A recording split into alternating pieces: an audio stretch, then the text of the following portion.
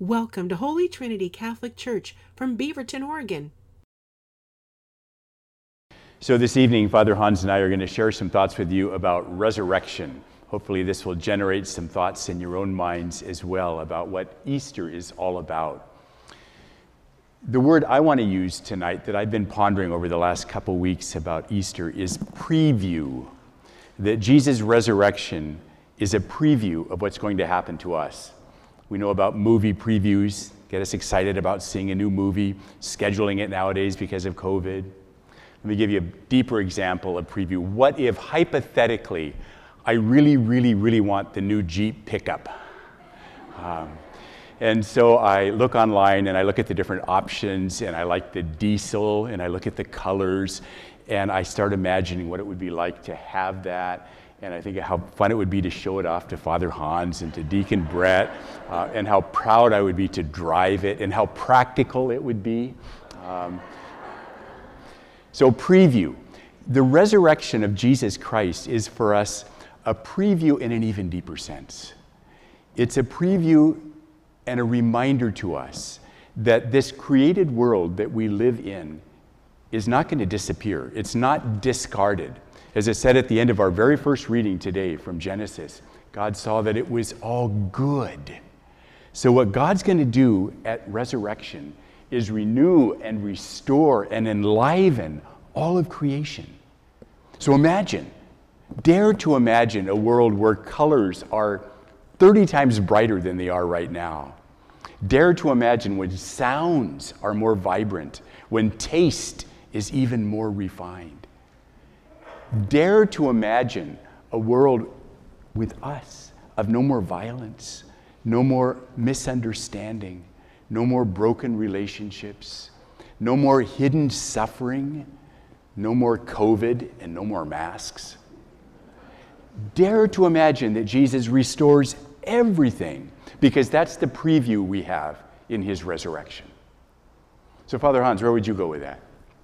For me, it's difficult to imagine not believing in resurrection. I was born Catholic, raised that way, and I've pretty much believed resurrection all my life. So that idea of how to understand what it would be without that is tough for me. And I think back to the people who lived at Jesus' time and what life must have been like for them before Jesus, before having that example, before having that preview. And it must have been a little just sad to think this life is all there is, this fallen world is all there is, and whatever we do, we're going to end up dying, and it doesn't matter at all. So that idea of resurrection, it's always been with me, but that's how I try to understand what it would be like to not have that resurrection. And then I think of the apostles after Christ rose and how their lives changed. And so, Father Dave, what about resurrection changes how you live your life? No, and that's the question for all of us, isn't it? How do we make this really relevant in our own lives? So I think one of the things we can work on is practicing an awareness even of resurrection. So in the gospel account today, we see they went to the tomb, they saw the empty tomb. All they saw was void and emptiness and loss. But folks, we have a higher vision of all of this. We know that resurrection came out of that emptiness. And that means we can start attuning ourselves to looking for signs of resurrection around us. So the last, 4 days or so, we've had this amazing spring weather after an awfully gray, dreary winter here in Oregon. That's a sign of resurrection. All of creation is coming back to life again.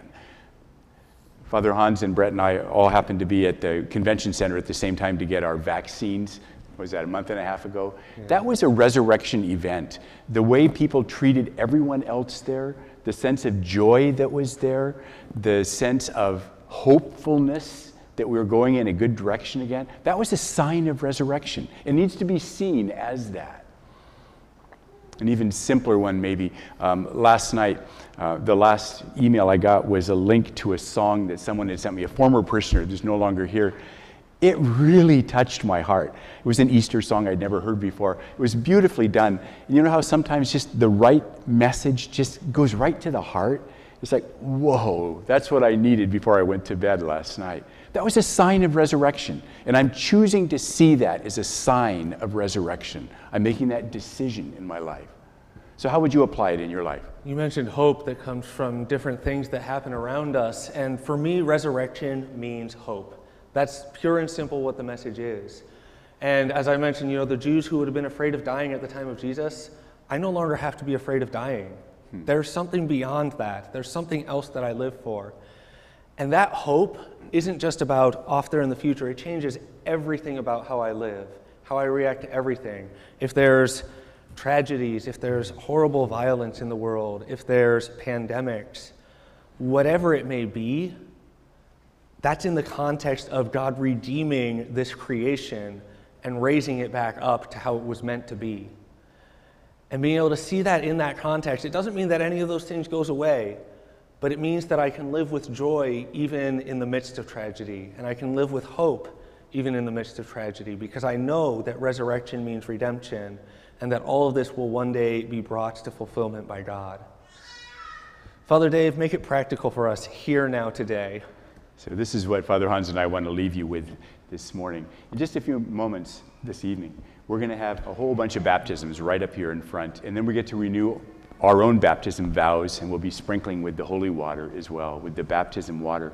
And that's a reminder to us, as it said in our reading from Romans, that you and I, being baptized into Jesus Christ, you and I are now previews of the resurrection. Our own lives are previews of the resurrection. The way we live, our acts of kindness, our ordinary acts of thoughtfulness, and at times those extraordinary moments when we're called to do something heroic for the people around us.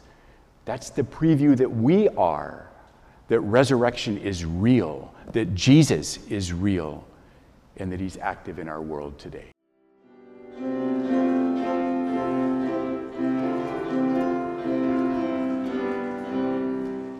Thank you for joining us. You can learn more on our parish website at h-t.org. We hope that you will subscribe to our YouTube channel or try and join us for Mass if you're local. Again, all the information will be on h-t.org. Put it once upon the cross, hallelujah, suffer to redeem our lot, hallelujah. Hymns of praise and let us sing, hallelujah, unto Christ our heavenly King, hallelujah. Who went to the cross and prayed, hallelujah, sinners to redeem and save, hallelujah. In the better God of hallelujah, our salvation hath procured, hallelujah. Now he reigns as King.